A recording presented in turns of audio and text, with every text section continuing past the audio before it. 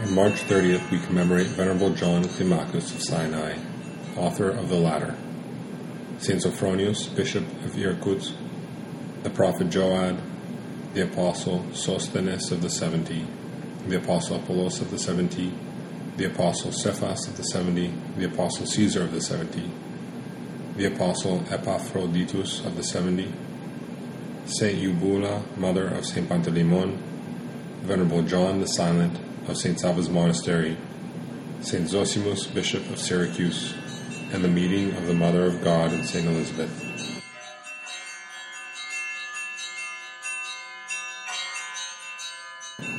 Saint John Climacus of the Ladder is honored by Holy Church as a great ascetic and author of the renowned spiritual book called The Ladder, from which he is called of the Ladder. There is almost no information about Saint John's origins. One tradition suggests that he was born in Constantinople around the year 570 and was the son of Saint Xenophon and Maria, commemorated on January 26th. John went to Sinai when he was 16, submitting to Abba Martirius as his instructor and guide. After 4 years, St. John was tonsured as monk. Abba Stradecius, who was present at St. John's tonsure, predicted that he would become a great luminary in the Church of Christ. For 19 years, St. John progressed in monasticism in obedience to his spiritual father. After the death of Abba Martirius, St. John embarked on a solitary life, settling in a wild place called Tola, where he spent 40 years laboring in silence, fasting, prayer, and tears of penitence. It is not by chance that in the Ladder, St. John speaks about tears of repentance. Just as fire burns and destroys the wood, so pure tears wash away every impurity, both external and internal. His holy prayer was strong and efficacious, as may be seen from example from the life of the God-pleasing saint. St. John had a disciple named Moses. Once the saint ordered his disciple to bring dung to fertilize the vegetable garden. When he had fulfilled the obedience, Moses lay down to rest under the shade of a large rock because of the scorching heat of summer. St. John was in his cell in a light sleep. Suddenly, a man of remarkable appearance appeared to him and awakened the holy ascetic, reproaching him. "John, why do you sleep so heedlessly when Moses is in danger?" St. John immediately woke up and began to pray for his disciple. When Moses returned in the evening, St. John asked whether any sort of misfortune had befallen him. The monk replied, "A large rock would have fallen on me as I slept beneath it at noon, but I left that place because I thought I heard you calling me." St. John did not tell his disciple of his vision, but gave thanks to God. St. John ate the food which is permitted by the monastic rule, but only in moderation. He did not sleep very much, only enough to keep up his strength, so that he would not ruin his mind by unceasing vigil. "I do not fast excessively," he said of himself, "nor do I give myself over to intense all-night vigil, nor lay upon the ground, but I restrain myself, and the Lord soon saved me." The following example of St. John's humility is noteworthy. Gifted with discernment and attaining wisdom through spiritual experience, he lovingly received all who came to him and guided them to salvation. One day, some envious monks reproached him for being too talkative, and so St. John kept silence for a whole year. The monks realized their error, and they went to the ascetic and begged him not to deprive them of the spiritual profit of his conversation. Concealing his ascetic deeds from others, St. John sometimes withdrew into a cave, but reports of his holiness spread far beyond the vicinity. Visitors from all walks of life came to him, desiring to hear his words of edification and salvation. After 40 years of solitary asceticism, he was chosen as igumen of Sinai when he was 75. St. John governed the holy monastery for 4 years. Toward the end of his life, the Lord granted him the gifts of clairvoyance and wonder-working. At the request of St. John, igumen of the Raithu Monastery, commemorated on Chiefs Fair Saturday, he wrote the incomparable Ladder, a book of instruction for monks who wish to attain spiritual perfection. Knowing of the wisdom and spiritual gifts of St. John of Sinai, the igumen of Raithu requested him to write down whatever was necessary for the salvation of those in the monastic life. Such a book would be called A Ladder Fixed on the Earth. Genesis 28:12, leading people to the gates of heaven. St. John felt that such a task was beyond his ability. Yet, out of obedience, he fulfilled the request. The saint called his work the Ladder, for the book is a fixed ladder leading from earthly things to the Holy of Holies. The 30 steps of spiritual perfection correspond to the 30 years of the Lord's age. When we have completed these 30 steps, we will find ourselves with the righteous and will not stumble. The latter begins with renunciation of the world and ends with God, who is love. 1 John chapter 4, verse 8. Although the book was written for monks, any Christian living in the world will find it an unerring guide for ascending to God and a support in the spiritual life. Saints Theodore the Studite commemorated November 11th and January 26th. Sergius of Radonezh commemorated September 25th and July 5th. Joseph of Volokolamsk commemorated September 9th and October 18th, and others relied on the latter as an important guide to salvation. The 22nd step of the latter deals with various forms of vainglory. St. John writes, "When I fast, I am vainglorious, and when I permit myself food in order to conceal my fasting from others, I am again vainglorious about my prudence.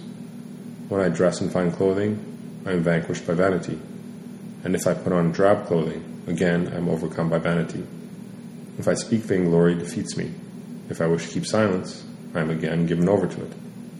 Wherever this thorn comes up, it stands with its point upright." A vain person seems to honor God, but strives to please men rather than God. People of lofty spirit bear insult placidly and willingly, but only the holy and righteous may hear praise without harm. When you hear that your neighbor or friend has slandered you behind your back, or even to your face, praise and love him. It is not the one who reproaches himself who shows humility, for who will not put up with himself? It is the one who is slandered by another, yet continues to show love for him.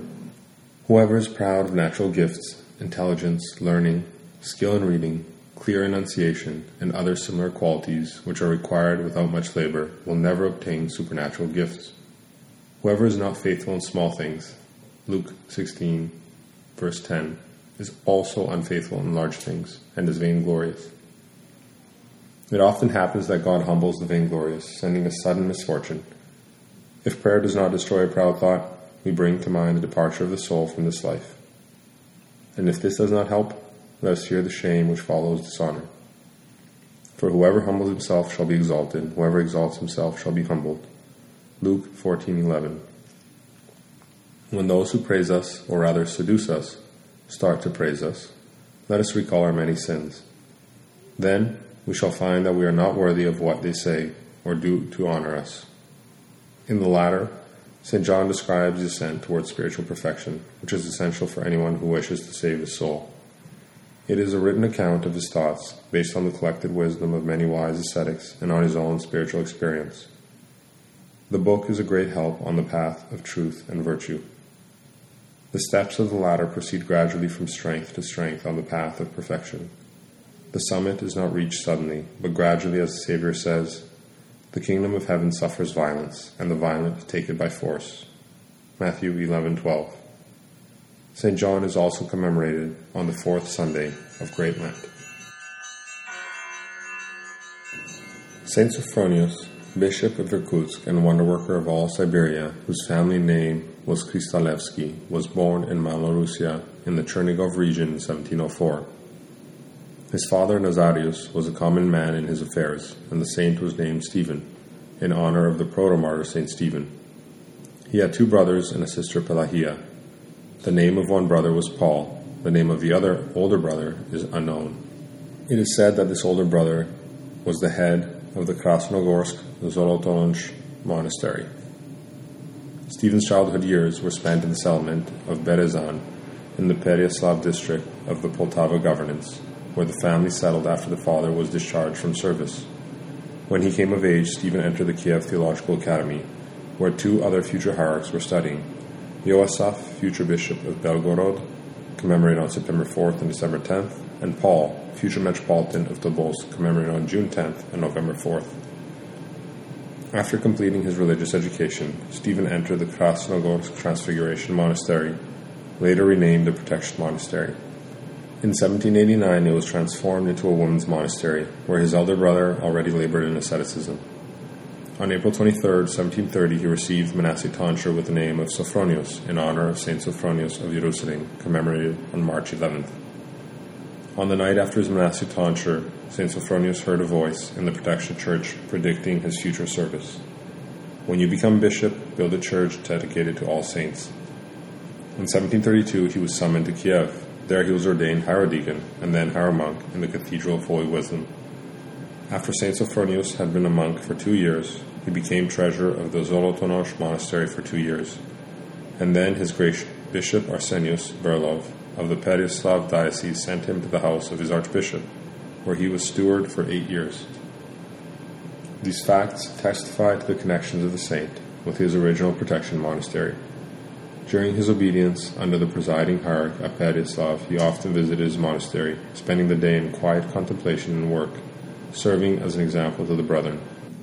When hieromonk Sophronius traveled to the Holy Synod on behalf of his bishop, they paid close attention to him. In January 1742, the future saint was transferred to the St. Alexander Nevsky Lavra in St. Petersburg, the foremost monastery of the capital.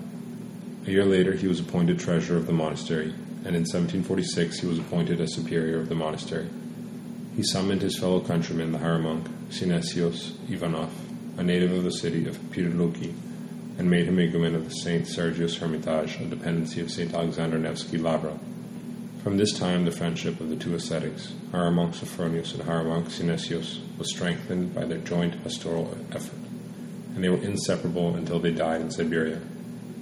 During these years, St. Sophronius worked hard at managing the monastery and improvement of teaching at the seminary located nearby.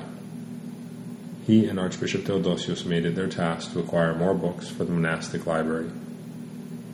St. Sophronius built a 2-story church. The upper church was dedicated to St. Theodore, the older brother of St. Alexander Nevsky, and the lower to St. John Chrysostom. Bishop Innocent II, Nerunovich of Irkutsk, died in 1747. For 6 years afterwards, the Irkutsk diocese remained without a spiritual head. Finally, on February 23, 1753, the Empress Elizabeth, 1741-1761, recommended the pious igumen Sophronius of the Alexander Nevsky Monastery to the Holy Synod as a person not only worthy of episcopal rank, but also someone completely able to fulfill the wishes and the hopes of the state and the Synod, and take up the burden of episcopal service on the far frontier and satisfy the needs of his flock in that harsh land among wild primitives and lawless people. On April 18, 1753, Thomas Sunday, hieromonk Sophronius was consecrated bishop of Irkutsk and Herchinsk in the Dormition Cathedral. Foreseeing difficult service on the distant Siberian frontier, the new bishop did not immediately travel to the Irkutsk eparchy, but rather began to gather educated and spiritually experienced co-workers. During this period, St. Sophronius visited at his original Krasnogorsk monastery. At the holy places of Kiev, he also sought the blessings of Kiev cave saints for his service. The constant companion of the saint, as had been before, was the hieromonk Synesios, sharing in his friend's work. At Moscow, Archbishop Platon of Moscow and Sevsk provided him with further assistance. He gave him fatherly advice for his task, since he was quite familiar with the peculiarities of Siberian religious life. He forewarned him about the self-willed local authorities and advised him to surround himself with trustworthy helpers. On March 20th, 1754, the saint arrived at Irkutsk. He went first to the Ascension Monastery, his predecessor's residence, and prayed at the grave of Bishop Innocent Kluchitz, asking his blessing as he took up his assignment. Familiarizing himself with the state of affairs in the diocese, the saint began the reorganization of the spiritual consistory, monasteries, and parishes, and appealed to the Holy Synod to send worthy men to the Irkutsk eparchy for priestly service. Before the arrival of St. Sophronius, the Irkutsk monasteries had already a century-old history. The founders of these monasteries were motivated by a fervent desire for monastic life. The wise hierarch appointed people of piety, wisdom, virtue, and with great experience both of life and spiritual matters as heads of the monastic communities. In 1754, Bishop Sophronius elevated his friend and companion hieromonk Synesios to be Archimandrite of Ascension Monastery. He served the monastery for 33 years until his blessed repose. In September 1754, the bishop issued a decree in which he expressed concern for the education and upbringing of the children of the clergy. He wanted them to learn the Horologion, the Psalter, singing, and letters, and this instruction ought to be conducted with all industriousness and the utmost diligence, so that the children might be able to fulfill their responsibilities of sacristan and deacon. Studying both people and circumstances, the bishop in his sermons and conversations exhorted all to a higher moral ideal. He devoted particular attention to the reverent and correct performance of the divine services in the holy mysteries, and he also looked after the moral purity of laymen. He was concerned about the position of women in the family and defended them against their unjust inequality. The bishop attempted to set straight the rule of divine services, and so he summoned priests, deacons, subdeacons, and sacristans, and those who sang in their choir during services. Traveling about the diocese, the saint noticed that censing and the ringing of bells were not being done properly in all places, and therefore he issued a decree restoring the proper way of censing and bell ringing. Called to apostolic service in this frontier region, Saint Sophronius realized that his duty was to enlighten the Christians of the area and also to convert the idol worshippers, who were very numerous in Siberia. It was difficult to bring pagans to the Church of Christ, especially because sometimes there was no one to serve in the churches, and to borrow priests for missionary activity only made matters worse. Knowing that the church services would have a salutary effect on non-Russians, the saint not only served with reverence himself, but also required it of all his clergy. Saint Sophronius also contributed to the development of a stable culture among the local people. He offered them monastic lands for settlements, and in every way he endeavored to isolate them from the influence of paganism. A constant throng of visitors came from faraway places for his blessing. Even with his many cares, he did not forget his own spiritual life and eternity. He also led an ascetical life. His cell attendant said that the saint used simple food in small quantities. He served often, spent the greater part of the night at prayer, sleeping on the floor under sheepskin or fur, a deerskin or bear hide, and a small simple pillow.